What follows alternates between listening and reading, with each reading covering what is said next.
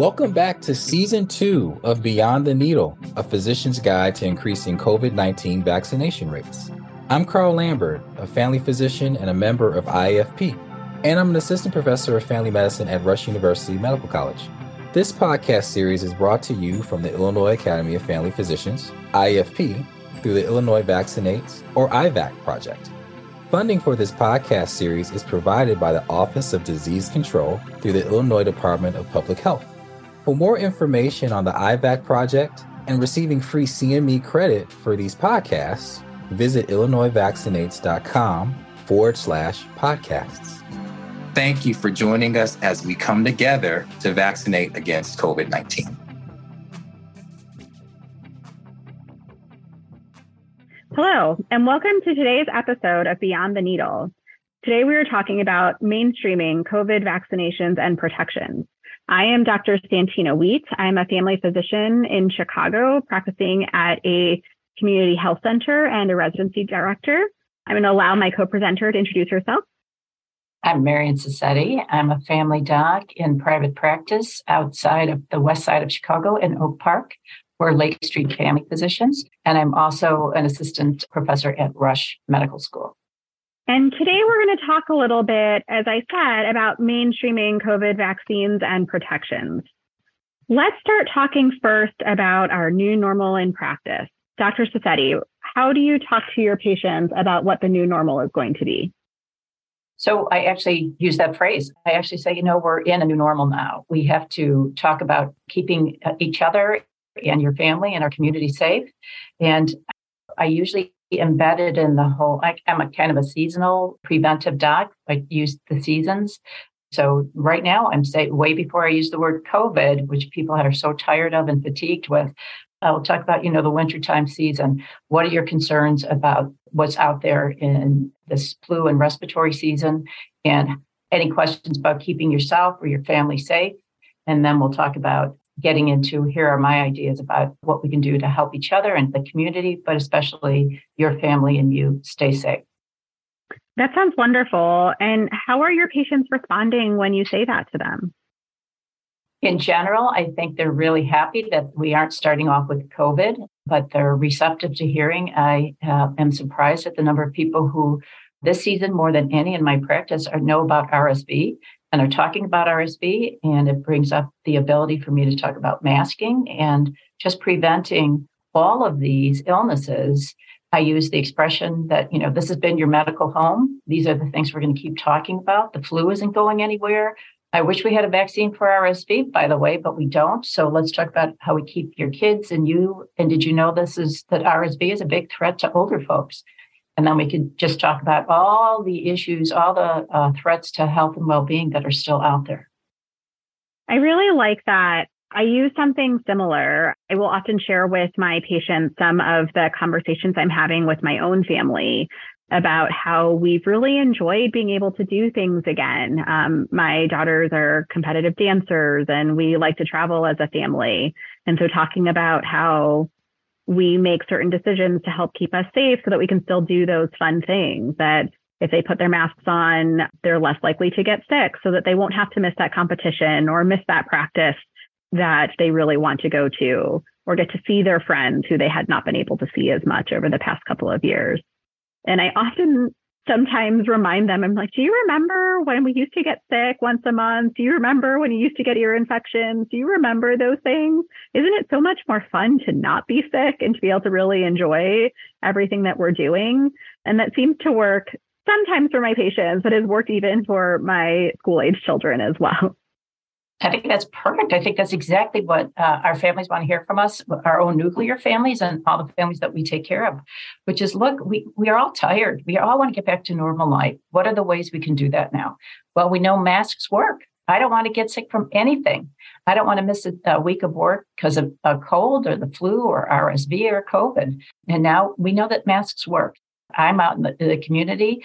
I like practicing and I shop in, my patients repeatedly have seen me in grocery stores or other stores with a mask on. And it's just a great ambassador role, I think, that there I am with my mask on day in and day out, protecting myself and my loved ones in my community. I think it speaks volumes. It speaks loudly to our patients who see it. It doesn't really seem to bother me at all. And I think our patients recognize that. Truth be told, I feel naked without it. There was one day in the office where I was in the hall and didn't have my mask and I was suddenly like, what is wrong here? And I couldn't identify it until I was like, oh yeah, my face is naked and I got to go back and put on a mask. So absolutely the new normal in our family, absolutely what our friends and family are talking about.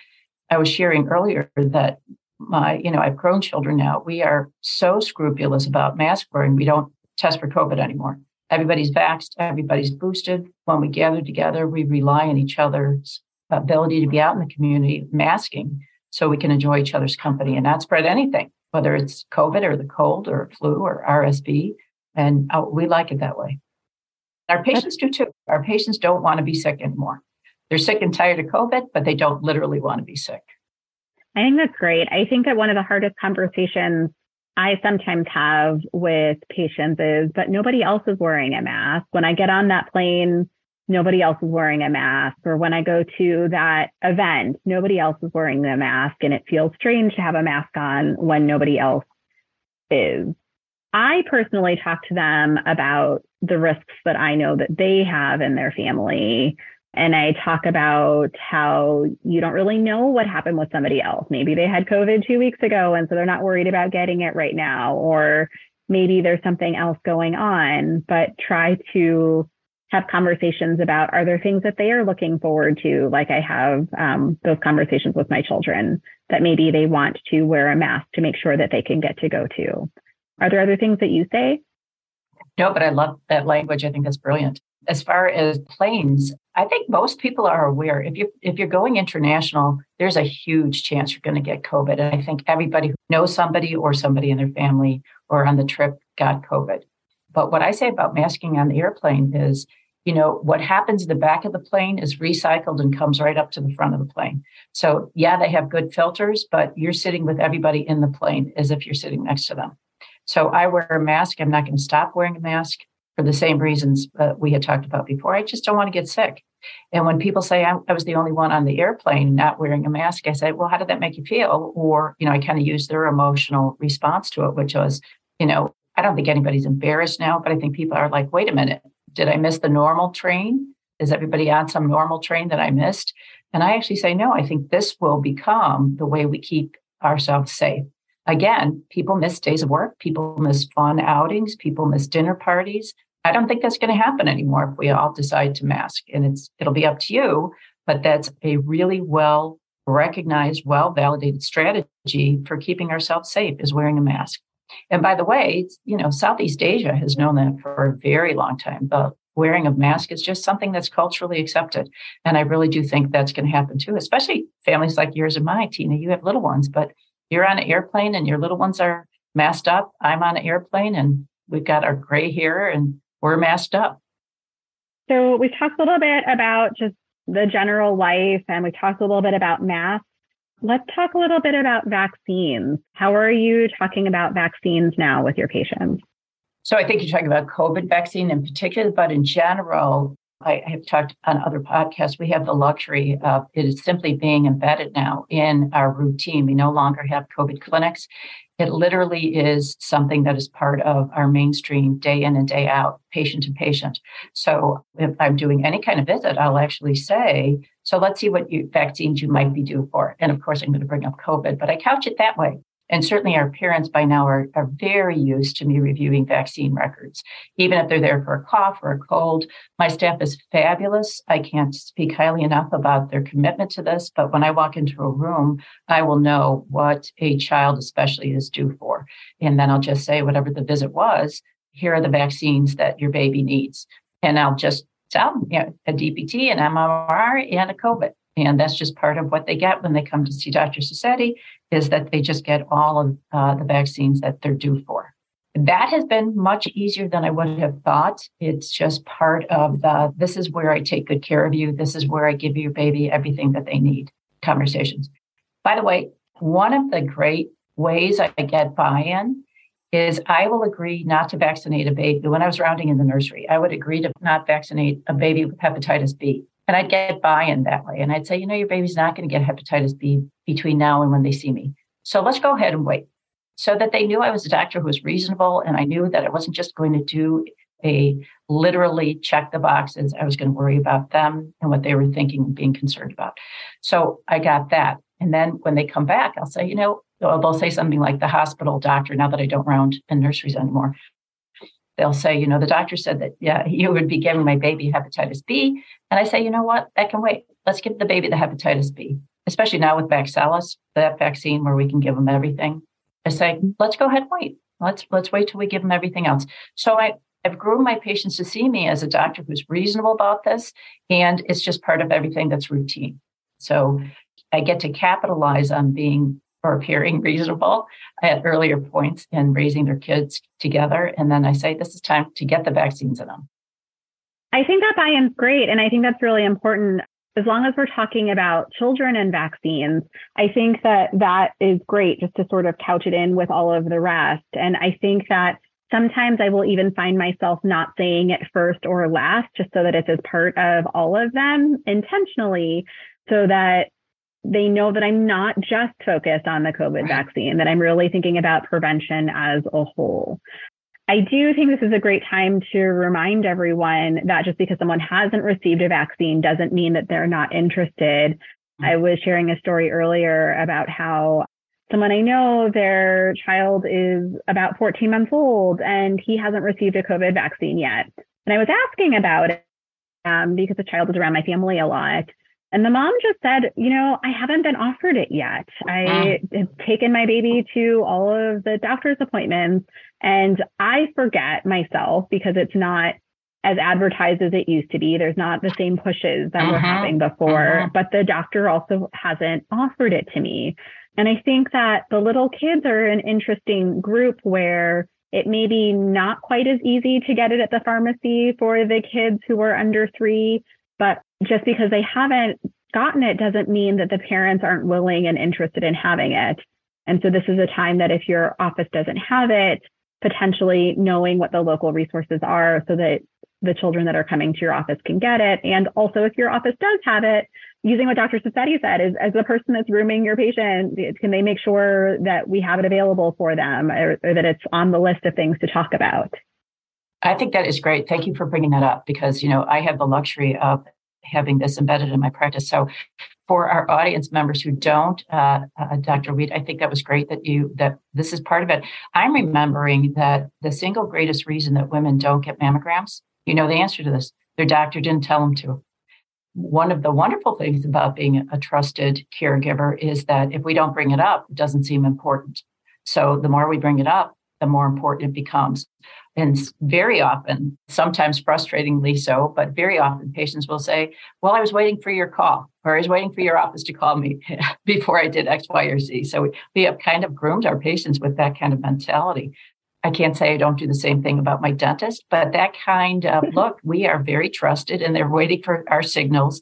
So let's go ahead and capitalize that. And then for our audience members who don't have the luxury of offering the COVID vaccine in the clinic, making sure that you do know who your partners are in the community and where your patients can get it. And again, I don't love overburdening our audience members. I think that's something your staff can do.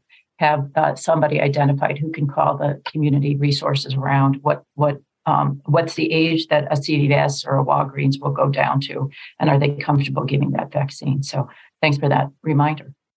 And even if they have a handout that you can just sort of have on the counter so your patients can see it. So I was talking about kids. How about thinking about, it's sometimes children, but also more adults on the booster end? How is it going for you talking with your patients about the bivalent booster as we're going through this cold and flu season in particular? So the patients who really have buy-in and they really just don't want to get sick for all the reasons that we talked about, it's been fairly easy to get a great number of them, especially the ones with comorbidities. And they self-identify, which is nice. But then I'll bring it up to, especially this kidney disease and hypertension, as a reason to get the next booster. For many of us, that means you had 5. This last bivalent would have been our 5th. However, I do want to address this for our audience members. There is a little bit of pushback now, and people I would not have predicted who just kind of shrug and say, you know what, doc, I think I'm done with COVID boosters. I've gotten enough. I think I'm good to go. I'm not going to worry about that last booster.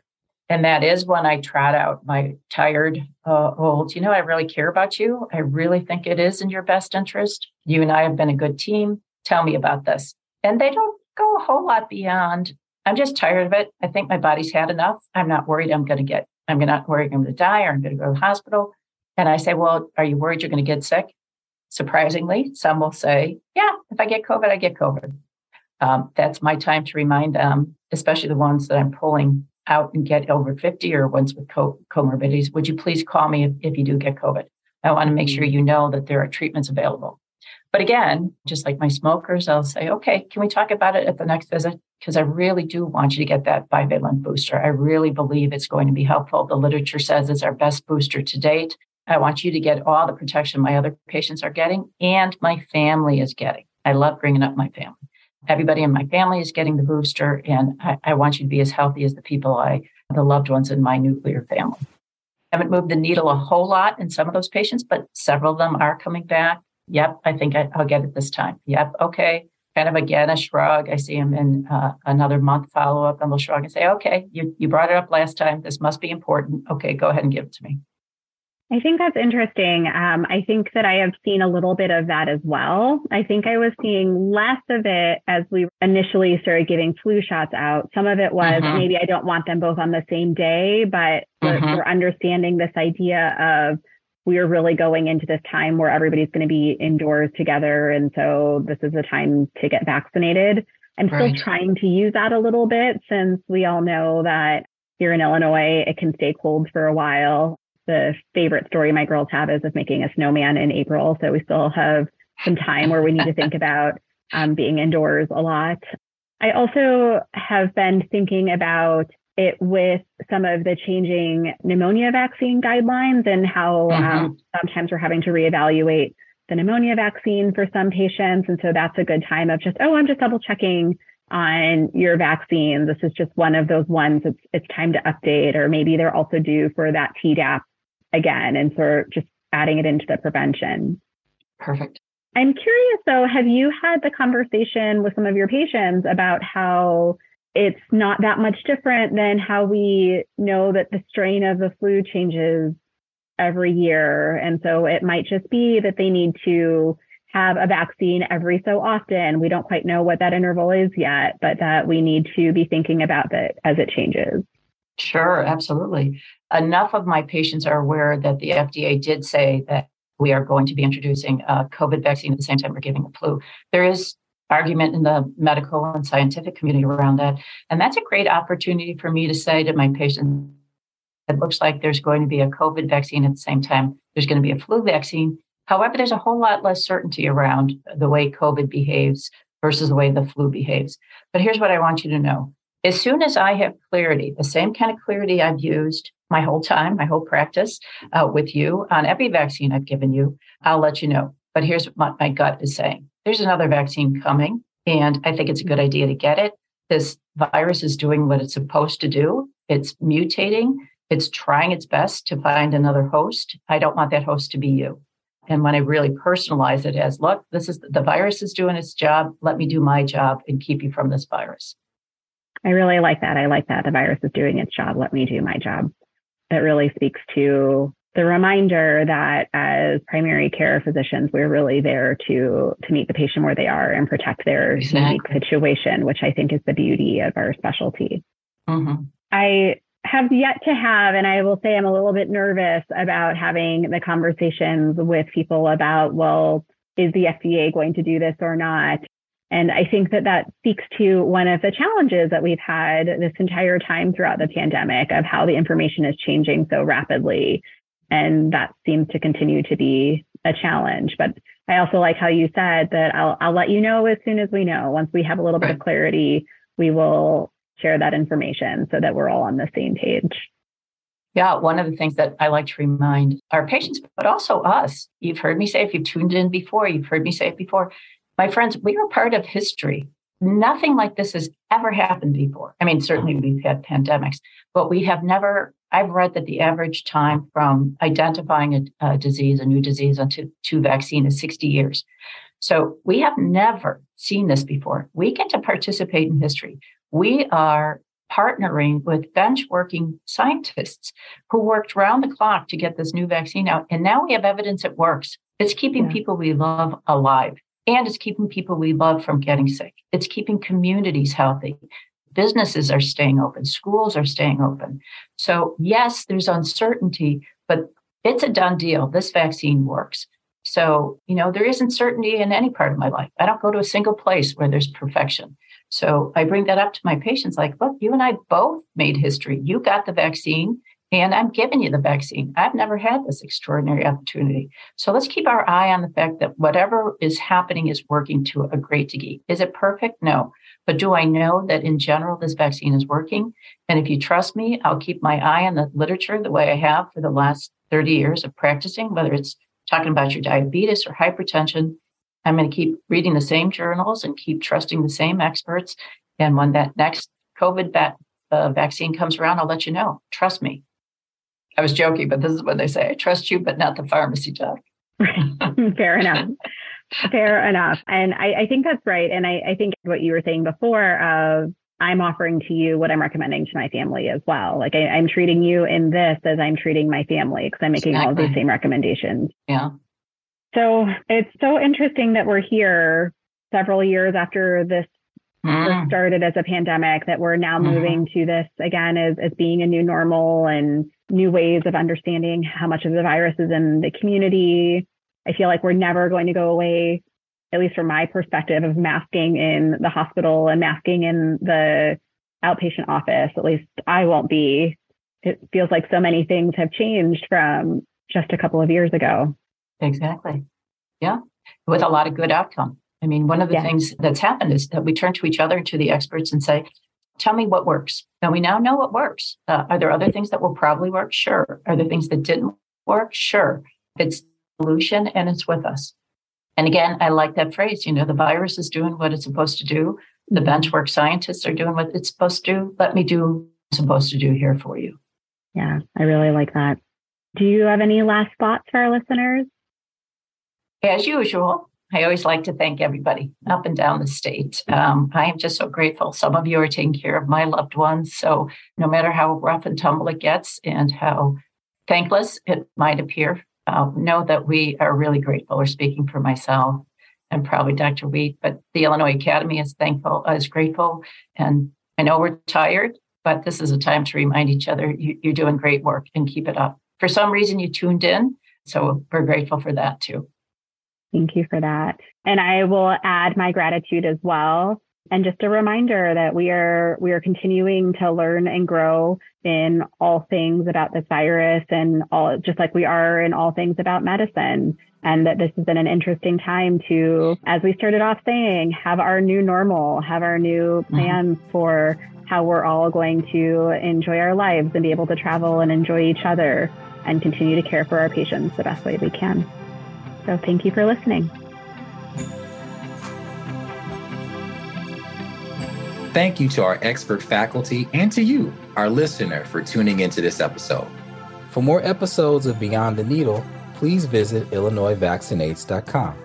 Here you'll also find links to an online toolkit, how to join learning collaboratives and boot camps, podcast transcripts, speaker disclosures, and instructions to claim CME credit. Subscribe to Beyond the Needle on your favorite streaming platform.